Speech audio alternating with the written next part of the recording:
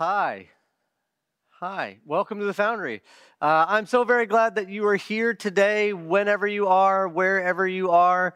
I'm glad that you are here for this moment. Good Easter to everyone. It's a beautiful day. It's a beautiful time of the year. And I'm so grateful that you are here with us as we get to celebrate the resurrection.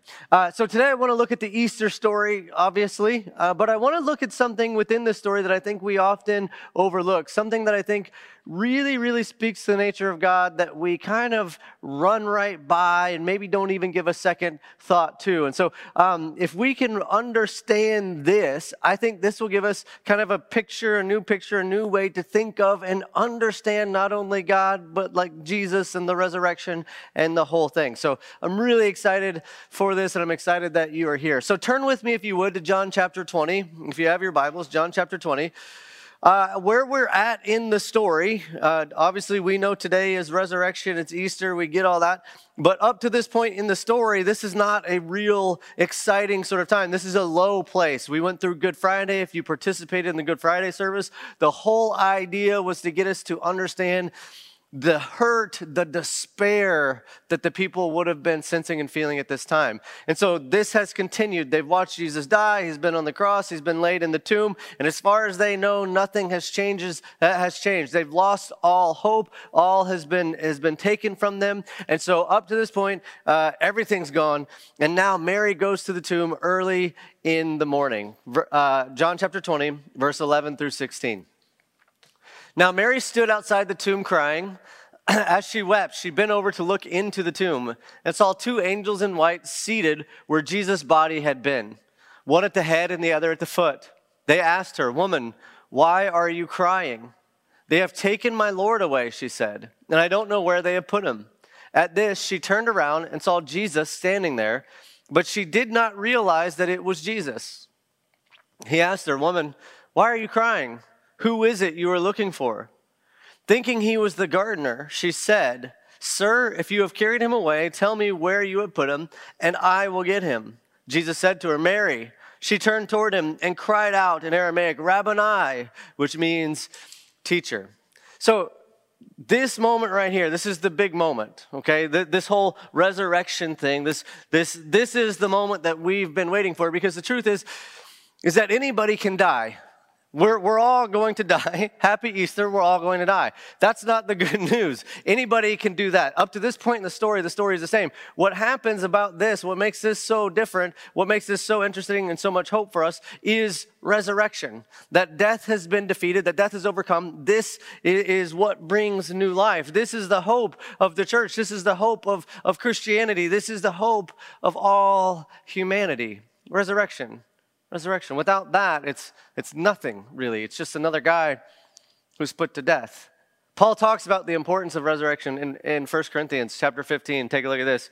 He says, "If there is no resurrection of the dead, then not even Christ has been raised. And if Christ has not been raised, our preaching is useless, and so is your faith."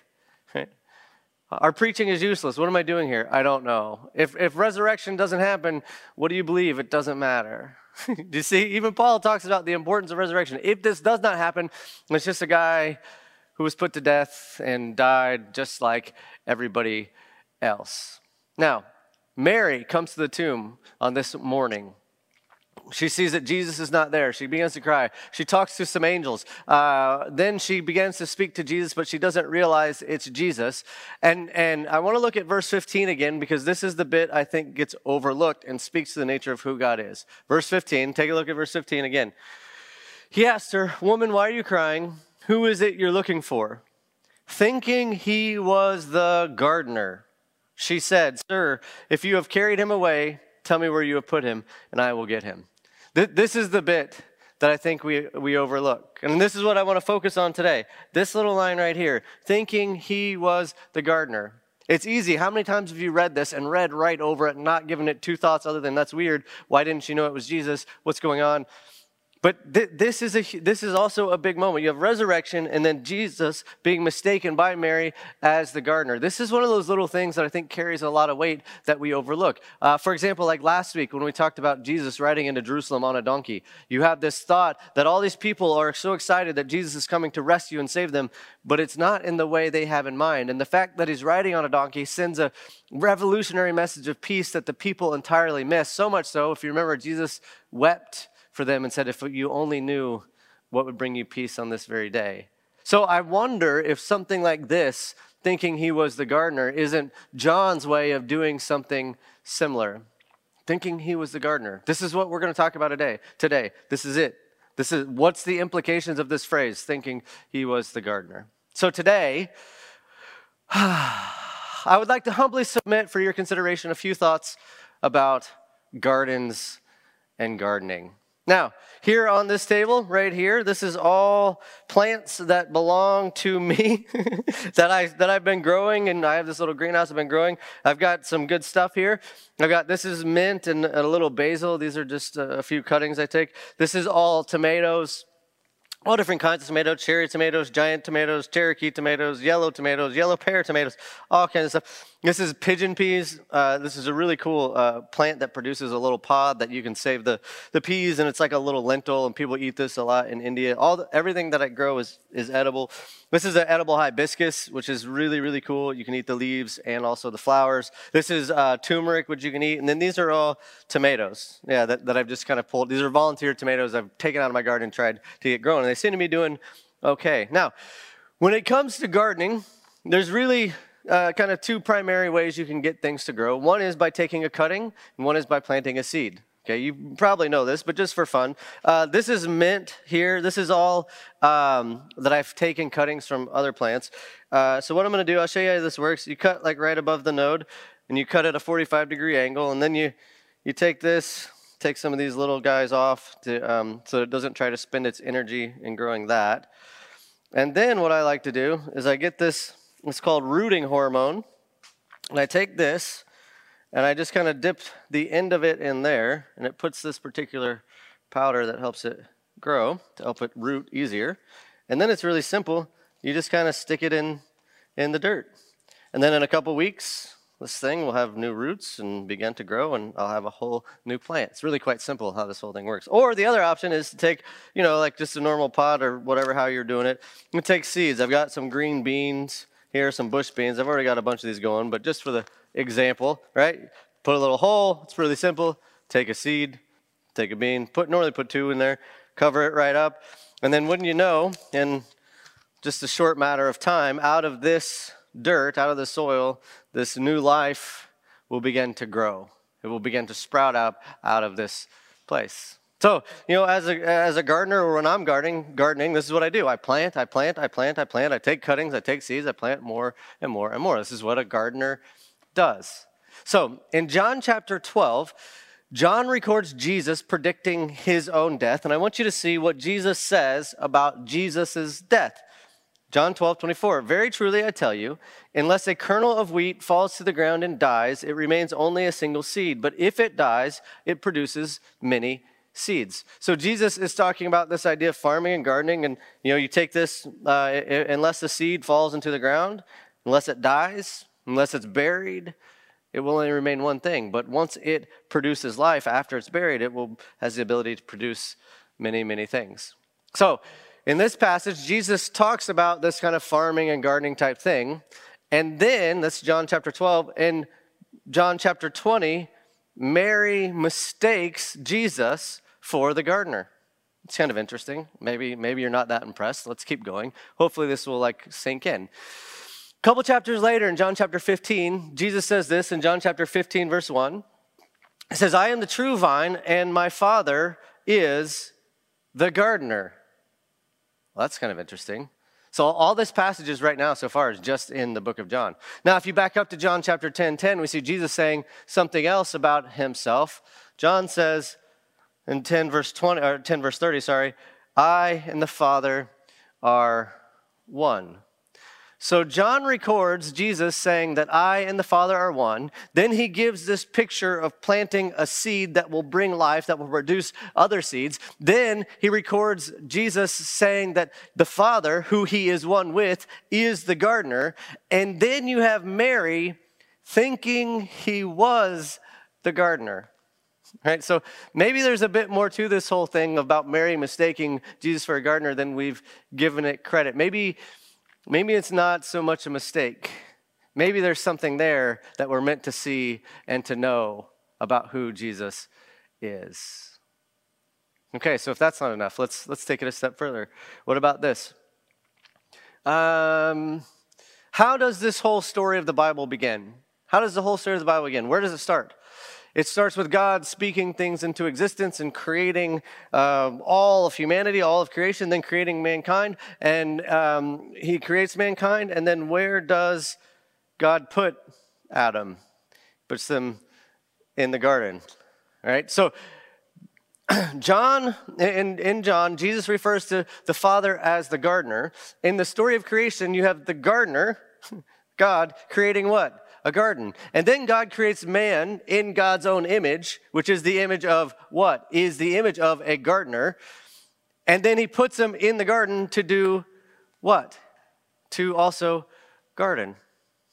So, are you still tracking? I mean, it's a lot of words repeating, but I think it's important. So the gardener creates a garden, then creates other gardeners to take care of the garden that he created so that they may garden in the garden. How many times can he say garden in one sermon? I mean, there's all kinds of little connections here. Now, once the gardener, God, creates the garden and then creates the gardeners, there's these new instructions that God gives to the gardeners that are made in his image, who is the gardener. You still with me? If you've been through Forge, if you've been a part of a church for a while, this should sound familiar. But essentially, we call these the original commission. The 6 things that God gave man. You're scrolling too fast on my notes. Go down. There you go. Let's stay there. Thank you. I keep looking and they're gone too quickly. So God gives man the original commission. 6 key things that he says, this is what what the gardener should be doing in the garden. Now, a lot of times when we see these things, we put them in a particular context, which is Western modern America. And what we miss is the understanding of God and Jesus as the gardener. Okay, so the six things from the original commission, and if you're familiar with the Bible, you should know this: to rule and subdue, to be fruitful and to multiply, to work and to care for the garden. Now, often we take these rule and subdue things and we take it to mean like, oh, well, we can treat the earth, God's creation, as we see fit because we are the ones in charge, and ultimately God's going to destroy it anyways, so, might as well get out of it what we can, might as well exploit the natural resources. Yeah, except for when you put it in context of ruling and subduing and being fruitful and multiplying and working and care for the garden, when you put it in context of a garden and you put it in context of you were made in the image of the gardener to take care of the garden, then all of a sudden it takes on this whole new depth of meaning. There's a sense of responsibility that we have and that we are given for the creation that God has created. Yeah, so be fruitful. That's to help things be fruitful. To rule and subdue, to be responsible for, to help things grow, to help this whole thing take shape, because everything that God created is also creating more of itself. And he says to you, no, you are to help guide and shape and nurture and to help it grow. You see, when you go through the Hebrews text and you connect all these dots and you consider this aspect of who Jesus says God is and being the gardener, all of a sudden it creates a different sort of picture. When you do all these things, guiding and shaping, looking after the garden, when we do it the way that we were created to do in the image of the one who created us, then when we do these things, then we are in fact bringing glory and honor and worship to the gardener. You see? That's what actually work and care for the garden has to do with. It's this way that when we do the things we're supposed to do, it brings glory and honor to God. So, quick recap, okay? Quick recap so far. In the book of John, Mary mistakes Jesus as the gardener. Jesus talks about gardening. Jesus calls the Father the gardener, and Jesus says, I and the Father are one. Okay. In the book of Genesis, God the gardener creates the garden and then creates gardeners in the image of God in order to place them in the garden so that they can, in fact, garden. Still with me? Now, the Apostle Paul makes these connections between the story of creation and the story of Jesus in a couple different places. So I want to take a look at this. 1 Corinthians 15 says this, 21 and 22. For since death came through a man, the resurrection of the dead comes also through a man. For as in Adam, all die, so in Christ, all will be made alive. He talks about it in Romans, says something similar. Consequently, just as one trespass resulted in condemnation for all people, so also one righteous act resulted in justification and life for all people. So in Christ, in Adam, all will die. In Christ, all will be made alive. Because of one trespass, all are condemned. Because of another act of righteousness, all people will be justified. You know, it's really interesting, just a quick side note here. Isn't it interesting how when it comes to Christianity in the church, we so quickly accept the first bit about we're all sinners, but then we don't quickly accept this one. We put a lot of conditions on this one for some reason. So we say, all die in Adam. Yes, absolutely, absolutely. But then we're like, yeah, but all are given life through Christ. We're like, yeah, but, you know, there's a lot of conditional things that go along with it. Anyways, that's a different sermon. So Paul makes this connection between Adam and Jesus.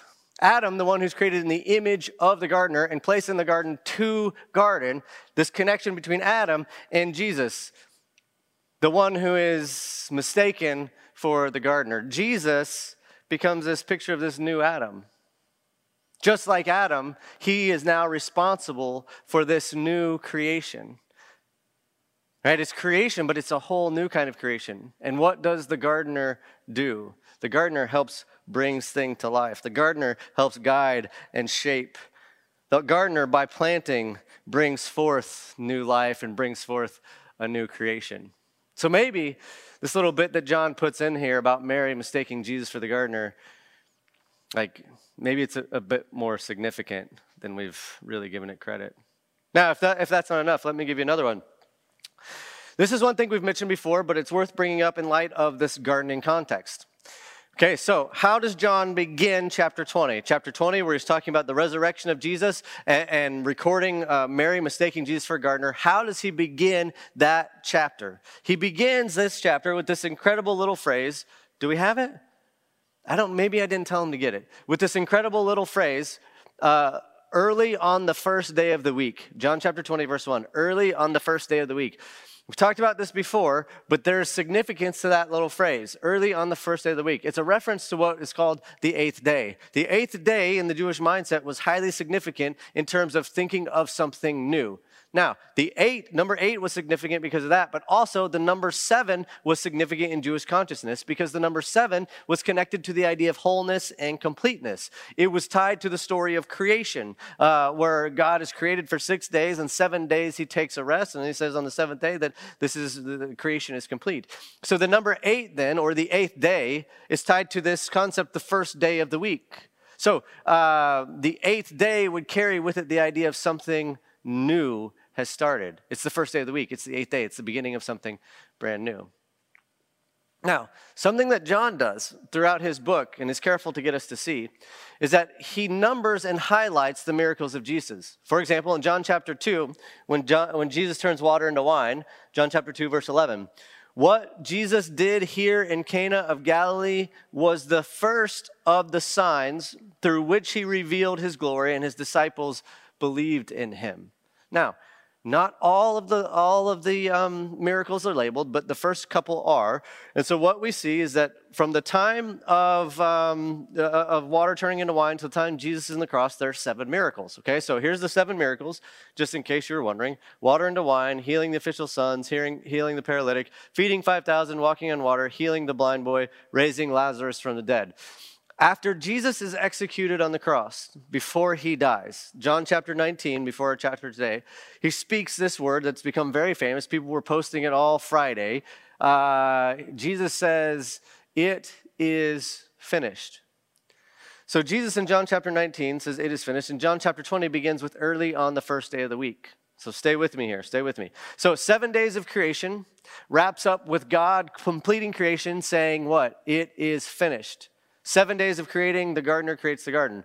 7 miracles of Jesus recorded in the book of John, from the beginning of turning water into wine until Jesus is on the cross. And when he's on the cross, Jesus says what after 7 miracles? He says, "It is finished."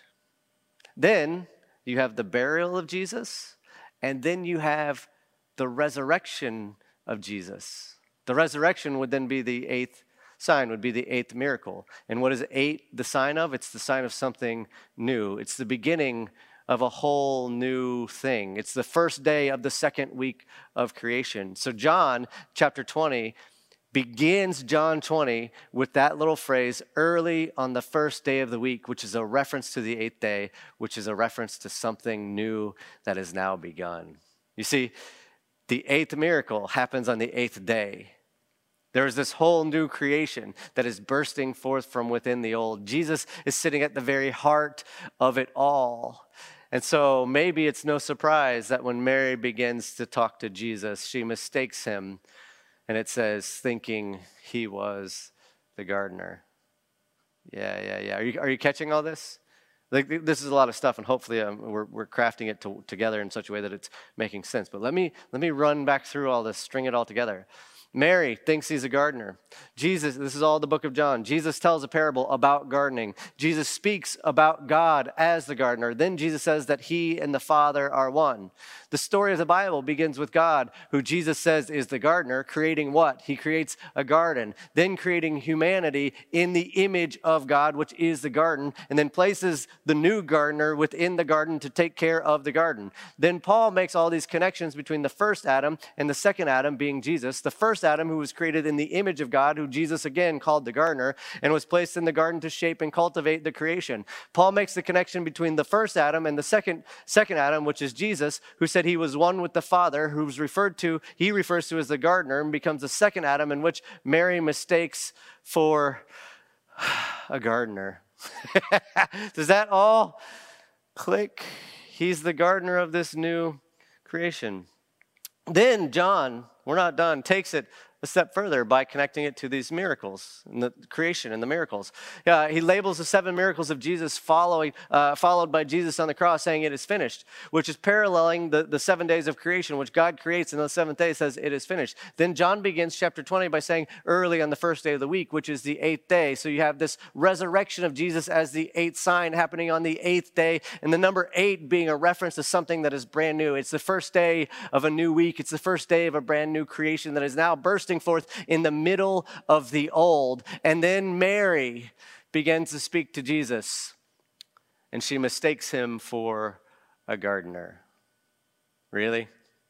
Really, John? I think we know what you're up to. I mean, how much more do we need? Jesus is the new Adam who has come to guide and shape the new creation that is bursting forth in the here and now, the new creation that we are invited to participate with the gardener in, that as humans we are made in the image of the gardener, and in fact invited to garden.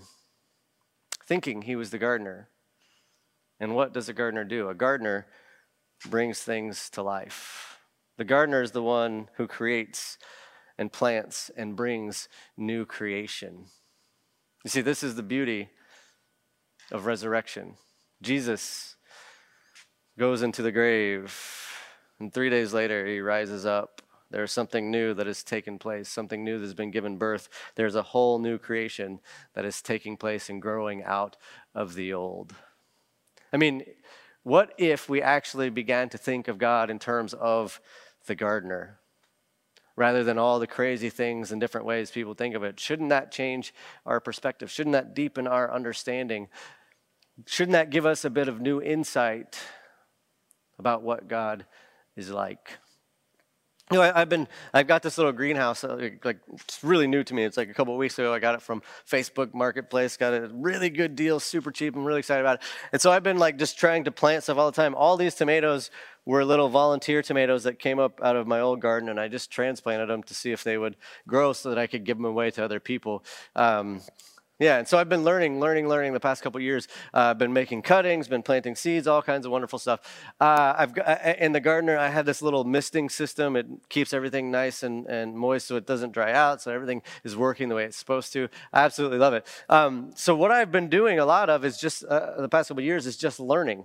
I've just been learning, trying to figure this stuff out, trying to figure out how all this stuff works. And so what I do is I talk to a lot of different types of people about gardening and how they do it, because everybody seems to have a slightly different way and different takes and different insights. And of course, there's some universal principles that guide this whole thing of gardening, but some of it is like really unique, and you get different people that have different perspectives on things, and everybody has a different favorite plant. It's all kinds of wonderful stuff. So what I've noticed, though, as I've talked to all these various gardeners about how to do this, is that I know that most of them, there's like these similar qualities and traits that I find throughout most of these people.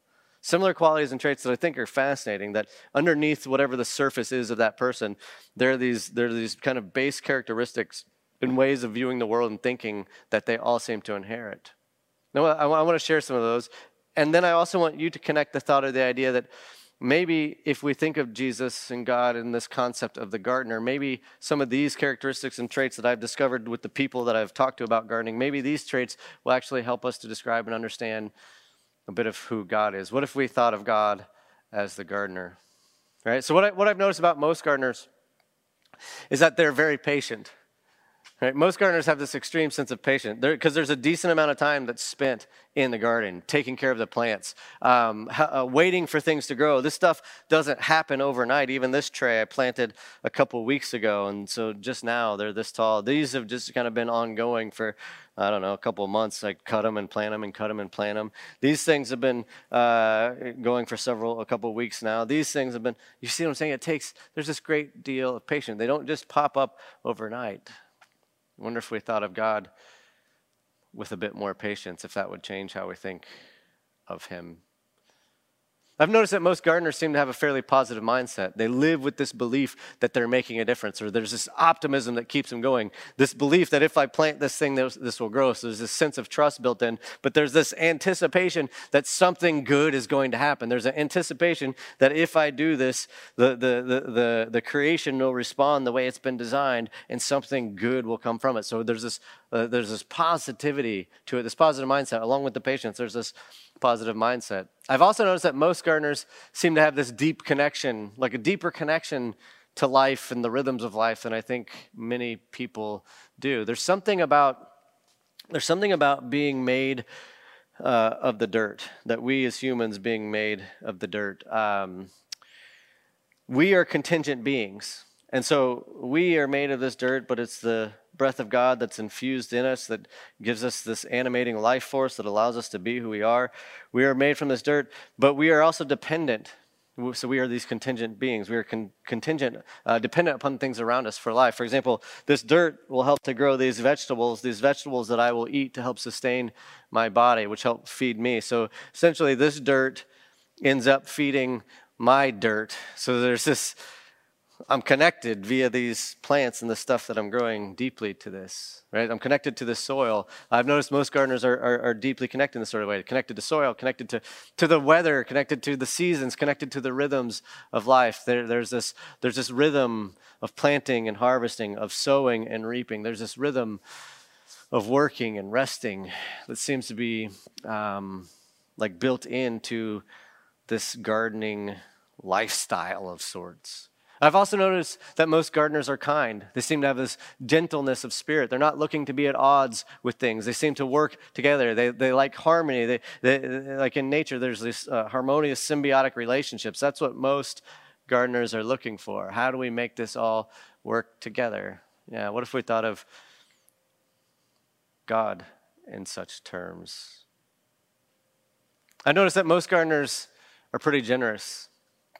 Most gardeners are pretty generous. Not all of them. I've known some gardeners that are real pieces of work, to put it kindly. And so I don't think all of them are that way, but I know a lot of them are this way. A lot of gardeners are very generous. They like to share, whether it's knowledge, whether it's seeds, whether it's plants, whether it's crops. They like to give of themselves. They like to give what they've grown because they understand. What I understand is this: if I take a cutting and place it in the ground, I'm going to get another one. If I take this and I grow it and I get tomatoes and I put the seeds in the ground, I'm going to get more. And so what I understand about creation is that creation is always expanding and creating more of itself. And so if I understand creation in this particular way, then this points me to who the Creator is. By the creation, I understand a bit about the Creator. And what I understand about the Creator is that if the creation is generous, then so must be the Creator. Oh, by the way, all this stuff is working to grow and expand and create more of itself, kind of how the gardener designed it to work. It all kind of connects back together. The role of the garden in this whole thing is to help things flourish, to help all things grow, to help make things produce fruit. The gardener brings forth new life in this new creation that will burst out of the old and create something brand new.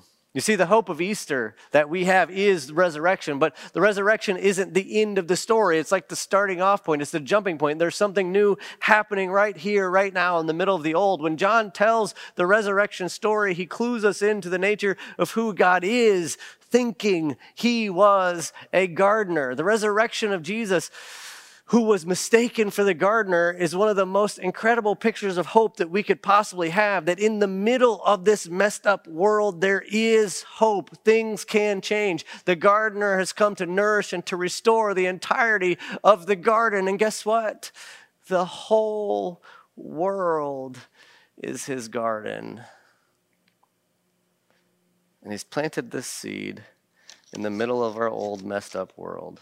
This seed called Jesus. And with that seed called Jesus, there is new life. This whole thing he's bringing back. In the middle of the old, there is the new. In the middle of the old, there is the new creation. I want to read something from a guy named Brian Zahn, incredible piece that he wrote, just a snippet of it, about Jesus as the gardener. And it goes like this. I think we have it on the screen for you to follow along as well. So if you're a reader, that's great. If you're a listener, just take time to focus here for a second. It talks about Jesus as the gardener. Jesus is the gardener who turns blighted wastelands into verdant gardens. Jesus is not a conductor punching tickets for a train ride to heaven. Christian hope is not so much about getting from earth to heaven as it is about getting heaven to earth. Jesus is not a lawyer to get us out of a legal jam with his angry dad. God is not mad at sinners. Jesus told Mary to tell his disciples that his father was their father too. Jesus is not a banker making loans of his surplus righteousness. Modern people love economic metaphors, but they are terrible. Economic metaphors invariably produce bad theology. Jesus is a gardener cultivating resurrection life in all who will come to him. The conductor, the lawyer, the banker metaphors are mostly false, giving a distorted view of salvation. The gardener and physician metaphor is beautiful and faithfully depicts the process of salvation in our lives. A gardener's work is earthly and intimate. Gardeners have their hands in the humus. We are humans made from humus. Conductors and lawyers and bankers are connected with abstract and impersonal things like tickets, laws, and money. But gardeners handle living things with living hands. Jesus is not afraid to get his hands dirty in the humus of humanity. That Jesus is a gardener with a good heart and a green thumb should change your perspective on life. I promise you that your life is not so messed up that Jesus can't nurture you into a flourishing state. This is the good news. This is what we celebrate today, Easter, resurrection, that in the middle of the old, dying, decrepit creation, new life has started. A new creation is here. What a beautiful thing to celebrate and be a part of. My hope and my prayer for you, my friends, is that you will come to see Jesus as the gardener, that you will come to know the Father as the gardener, and that will open up your relationship in all kinds of new and different sorts of ways, that you will experience the joy of bringing new life into existence, that you will experience new life yourself. My hope and prayer for you is that God will be working in you to create a better you, and that God will be working through you to create a better world. God bless.